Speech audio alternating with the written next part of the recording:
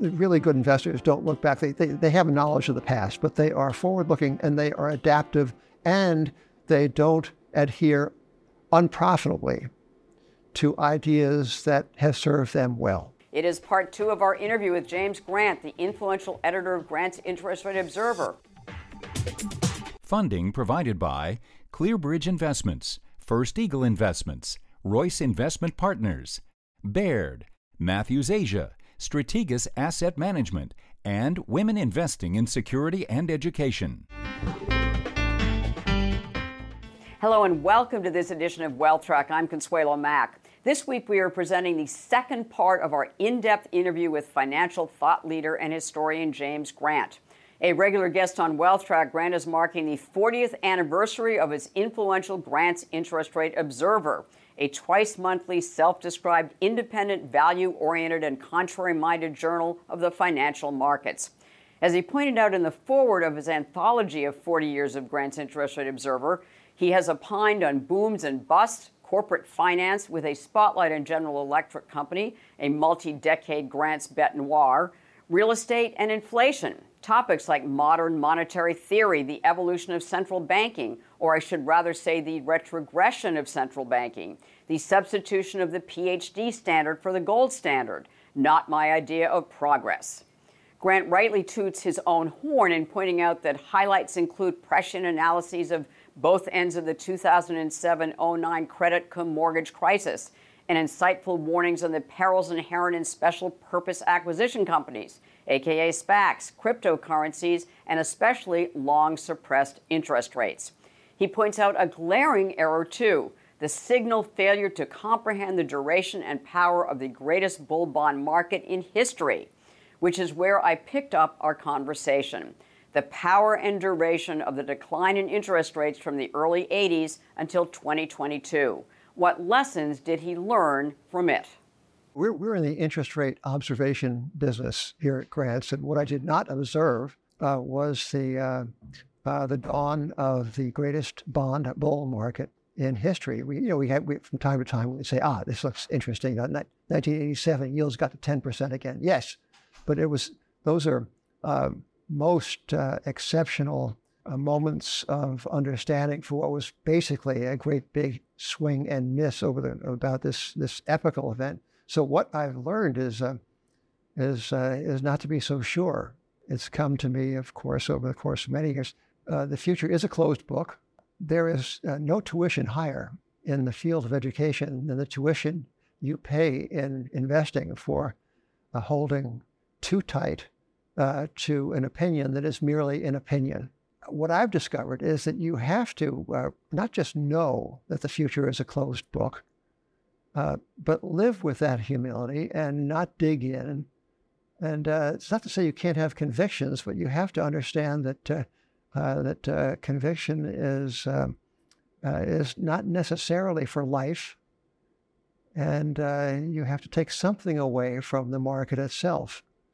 Now, when interest rates got to 2 and 1 and 0, it doesn't mean that a kind of a gold standard-minded, admittedly retrograde financial solvency champion like myself had to go along with that, but I had to recognize that the world was one of improvisational central banking fiat currency.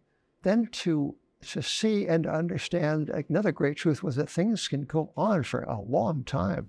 Mm-hmm. Even the indefensible. I remember when the first $1 trillion of negative yielding bonds flashed on the Bloomberg screen. $1 trillion in bonds that pay you less than nothing? What? Crazy. Exactly. This can't be. It was like there's a business in bottled water. It's on the tap for free. But the idea of a negative yielding bond, it was crazy at $1 trillion. It was inexplicable at $2 trillion. It was farcical at $3 trillion. And then, of course, people got to kind of get into it. Yeah, it's perfectly reasonable. And they rationalize all the way up to $16 trillion. In a way, this business about being in markets and thinking about them and investing in them and writing in them is a way like aging, in that it's It's a process of acceptance and resistance. You resist such insults on one's body and mind as one can, but you accept with the good graces the inevitable part of it as well. So I think it's a little bit like markets, right? You don't fight the inevitable or what seems at length to have been the inevitable, but you also try to stick up for what you can fix. 40 years of tracking the Fed as well. You still have a good head of hair, but I'm sure you've torn some of your hair out. Yeah, you started with Volcker and then Greenspan and then Bernanke and, now Jerome Powell.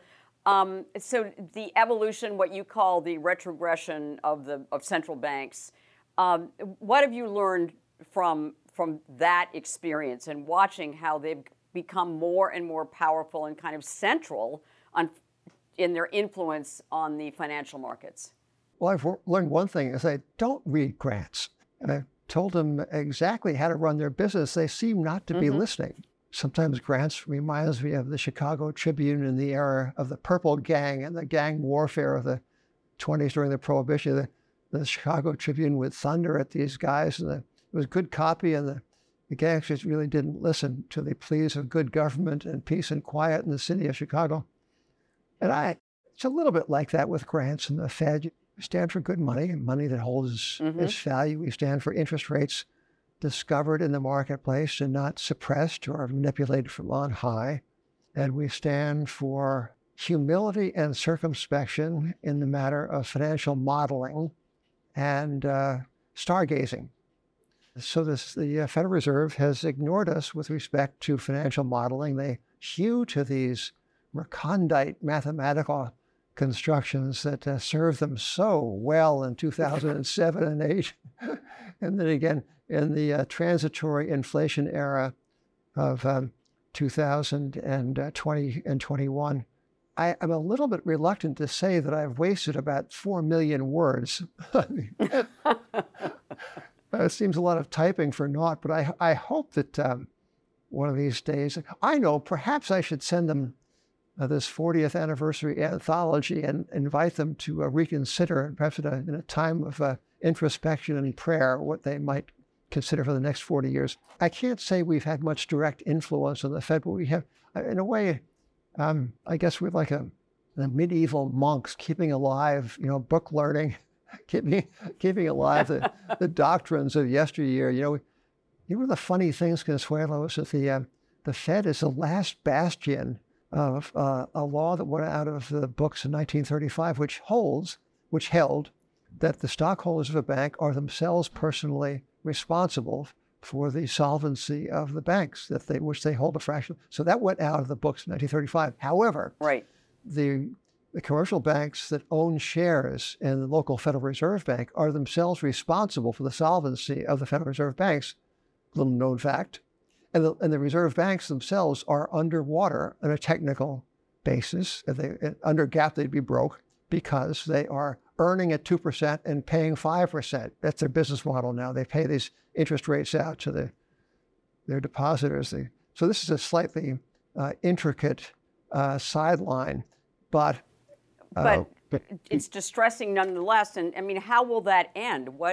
It'll end in the Fed ignoring the law, as they have been doing. The Treasury is bearing these very real losses. The Fed is racking up for its own financial operations, but the commercial banks like J.P. Morgan Chase, like Citibank, like all the regionals, these banks ought to be ponying up in proportion to their holdings of Federal Reserve stock. And nobody says.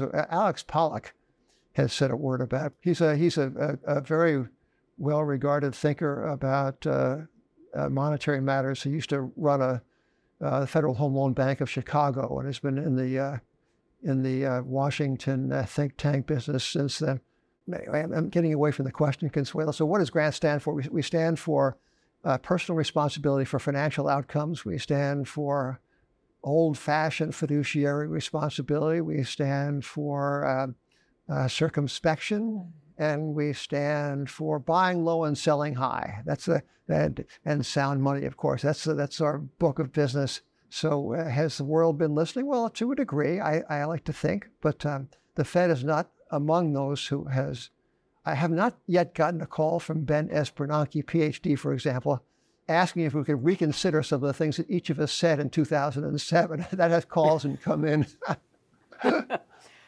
So, Jim, good money. So where is good money to be found? Is it basically gold? Well, gold is a kind of legacy monetary asset, gold and silver, I suppose, alike. And of course, there are other materials that have done duty as base money. So all these currencies are creations of governments, and they are printed on rapid fire computers and printing operations. So the question is, which is the less disreputable or the least disreputable of the fiat currencies out there? And the world now likes dollars, and one respects that. Again, speaking of observing things in the marketplace.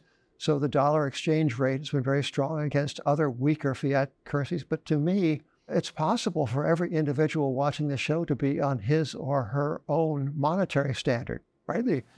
It's one of the nice things about America since 1975 is that you are allowed to buy gold. You were not allowed to until then. It's just from 1933 until 1970. So you can, if you want, be on your own gold standard, your own silver standard. You can lay in some of these metals against the day when the world begins to revalue them. It's already seemed to be happening at the margin. Gold is knocking on the door of $2,000 an ounce again. So this is a world, fortunately for us in America, it's a world still of choice. And you can kind of build your own monetary base, your own monetary portfolio. You can have your choice of currencies. You like the euro? You shouldn't. You could. So you can, all of us by habit and convenience hold dollars. That's our currency. But you can, if you think it through and think there's an alternative, you can do that. That's a nice thing about contemporary financial life. Right. And Jim, you've been accused of being a bear, but as you've said many times, that you're not a bear, you're a skeptic. In every issue of grants, you usually have a buy recommendation and a sell or a short recommendation. Yeah, I'm a yes but guy in a gee whiz world. I mean, I'm often bearish, and I like it when things go down because I'm a value-minded investor. I like it when interest rates go up because that's interest on your savings. I like it when stocks go down because you can buy more of them. And I'm certainly deeply skeptical. We were deeply skeptical in 2009 of the proposition that things would never come back. We had a nice call on credit and banking stocks in early 2009. So, but I think I've made this bed of bearishness, and I am happy to lie in it. I'm a bearish personality, I guess, or a skeptical one. I'm a critical personality, so I don't mind. They say gold bug, sure, yeah. I prefer gold bull. It's more dignified, but gold bug will do. Value investing. You were an editor of the 6th edition of Security Analysis, the Graham and Dodd classic. So value investing has been undervalued versus growth investing. So what's your current thought about that as a value growth, the gap between those two schools? It's kind of flummoxing because the proposition that it's better to buy something that's cheap than not is out of favor. The equal weighted S&P is a different proposition than that S&P, which includes 7 stocks, names of which we needn't mention because everyone knows them, and they account for more than 100% of the rise in the Standard & Poor's 500 this year. In Europe as well, there are many, many stocks that are castaways. And I've always been drawn to the runts of the litter, and to the cast-off things. And I enjoy identifying some of these, and we look for them at grants. And sometimes they don't work out because they're not in an index. You kind of have to be in an index these days. Perhaps this is a wan hope, but to your point, yes, value investing has become rather a laugh line in the world. And one concedes, as I have tried to concede with more frequency as I age, I concede that sometimes things change, and value investing might just not be the thing for a while. But I can't actually process the notion that that cheap things will always be out of fashion. And so we keep on looking for them, and sometimes buy low and sell high is not a bad way to approach the world. Has the excess speculation that you have warned Grant's Interest Rate Observer readers about, I mean, the SPACs and the cryptocurrencies and various other, instruments, have they been wrung out of the market? Oh, no, this is still a highly speculative market. This one-day option, this 24-hour option business, this is the biggest growth area of equity options, is options that expire in 24 hours. The inflows into the long-dated Treasury ETF are immense, so people are trying to buy those dips. And, private credit, everyone has to be in private credit. You can get, did you know, Consuelo, you get 10% if you invest in a fund with people who aren't audited by the examiners. All of the trend-following institutions are in private credit as they have before been in venture capital and private equity. So it's still a marketplace, to me, rife with thoughtless trend following and with chasing after the latest shiny object, whether it be SPACs or crypto or private credit or what have you. Jim, you've got very loyal readers among some top investors. So who do you follow? I know a Grant's whisperer. Whisperer. His name is Paul J. Isaac. Mm-hmm. And he runs something called Arbiter Partners. Now, I'm talking my book because he is a director of Grant's. But you asked me, Consuelo, who I listen to. Who am I listening to? Yes. And I listen to Paul Isaac. If it were, I know we could publish without Paul. I'm certain of that. But I think it would be less frequently, and the magazine would be thinner. So. But why do you listen to him? What is because it? He has an encyclopedic knowledge. I dedicated one of my books to Paul J. Isaac, who somehow knows everything. And he's one of these Wall Street, the best of the Wall Street intellect is somebody who reads everything and forgets nothing. I'm looking at one, I think, in James Grant. So I do some of the forgetting for both Paul and me. But without actually canonizing Paul while he's still living, I don't want to do that. But I do want to pay homage to somebody who is to whom I listen and to whose intellect and analytical skill and judgment I deeply respect. Is there, aside from security analysis and the intelligent investor, I mean, is there like a must-read investment book or a book so that we can understand the world of finance? There's one that's just out, Consuelo, and it's a fun read, and it's called Number Go Up. Go Up. Okay. By Zeke Faux. He spells it F-A-U-X, pronounces it Fox. It's a story of Sam Bankman-Fried and crypto. And Zeke is he passes himself off in the book as kind of an ingenuous reporter, not knowing anything, but eyes wide open, wanting to know who this genius is.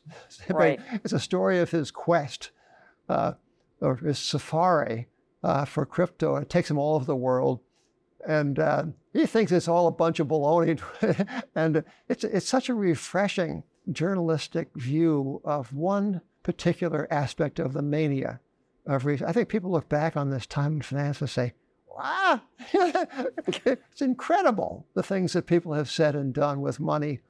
You talk to, you're read by a lot of great investors. So is there one characteristic that you think that they all share that makes, what makes a truly successful long-term investor? I think the quality of adaptability is one. Seth Klarman hates publicity, but he's going to have to deal with this.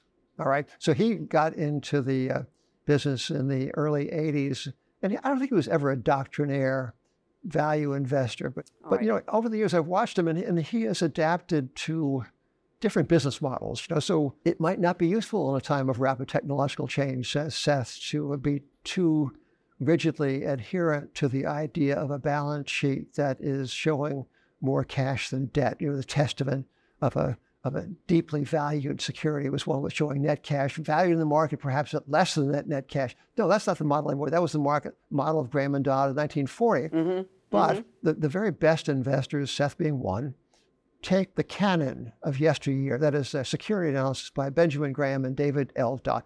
Take that canon and take from it the things that are true and perhaps will always be true, and yet see things that have changed and not regret in any sort of nostalgic way the change. A lot of these guys are, I wouldn't call Seth exactly cold-blooded, but these people don't look back. The really good investors don't look back. They have a knowledge of the past, but they are forward-looking and they are adaptive, and they don't adhere unprofitably to ideas that have served them well. They're the least nostalgic or the least sentimental people in the world with respect to money. For all I know, they all have French poodles. They go home and spend all evening patting.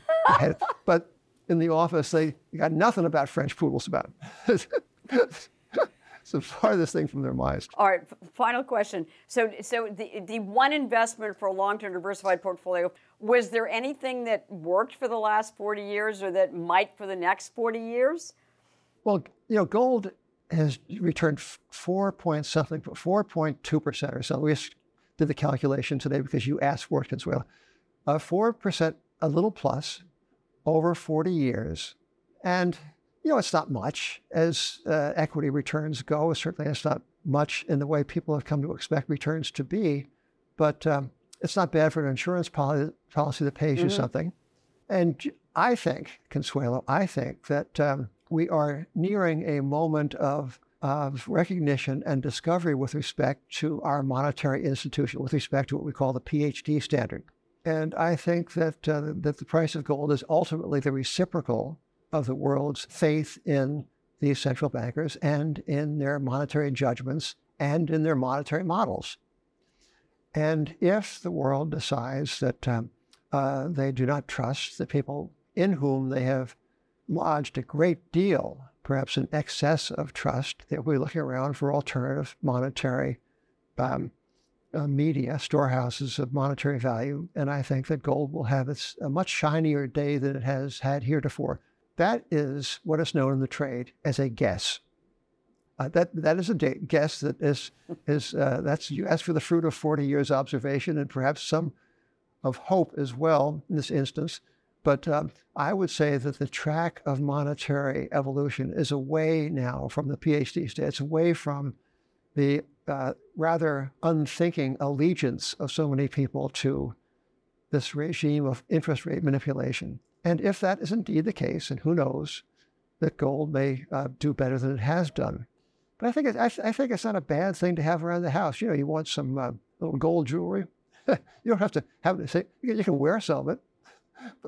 But I think, so you asked for one thing. I mean, needless to say, there are many things that ought to be in the well-tempered portfolio. You ought to have a little bit of more than a bit of a position in human progress, right? You shouldn't turn your back on the seemingly unstoppable progress, material progress of the human race. I'm not saying social progress or progress in civility, but material progress. You want to have stocks. Yep. Yes, indeed. And you want to have some exposure to this marvel we used to call, when it was a thing, compound interest. And let us say that interest rates go to 5 or 6 or 7, and they pause there for 10 or 20 years. That was the way of the 1946 to 81 bear market in bonds. Well, you'll be earning reinvested income on a rather repaying number, 5 or 6%, 7%. So you want some exposure to compound interest. And perhaps that's coming as well. But we can't know. We can't know. Jim Grant, thank you so much for devoting so much of your time here to Wealth Track. What a privilege and a pleasure it has been, Consuelo. And congratulations on 40 years of grants. And we'll revisit the gold good guess on your 50th. See you then. Thanks, Jim. Okay, thank you, Consuelo. Bye. At the close of every Wealth Track, we try to give you one suggestion to help you build and protect your wealth over the long term. This week's action point is read Jim Grant's writings whenever and wherever you can. Grant's Interest Rate Observer is a must-read for the upper echelons of professional investors who willingly spring for the nearly $1,500 annual subscription. As a now retired top-rated global fund manager told me, he can find just about all the information he needs to personally invest online, but the one subscription he's kept is Grant's because it is irreplaceable. However, you can find editorials and articles by the prolific James Grant online, and he has written 9 books to consider. Several are financial histories. One award winner, The Forgotten Depression 1921, The Crash That Cured Itself, is a favorite. As we have over our 19 seasons, we will continue to have Grant on as a regular guest on Wealth Track. Well, next week, choosing the right mutual funds, Russ Kinnel, Morningstar's mutual fund maven, will tell us how to do it and what's in his personal portfolio. In this week's extra feature, Jim Grant's prodigious output as a journalist, editor, and historian. How does he do it? We'll find out. For those of you up to speed on social media, please follow us on Facebook and our YouTube channel. Thank you so much for watching. We are grateful for your presence. Have a wonderful Thanksgiving and make the week ahead a healthy, profitable, and productive one.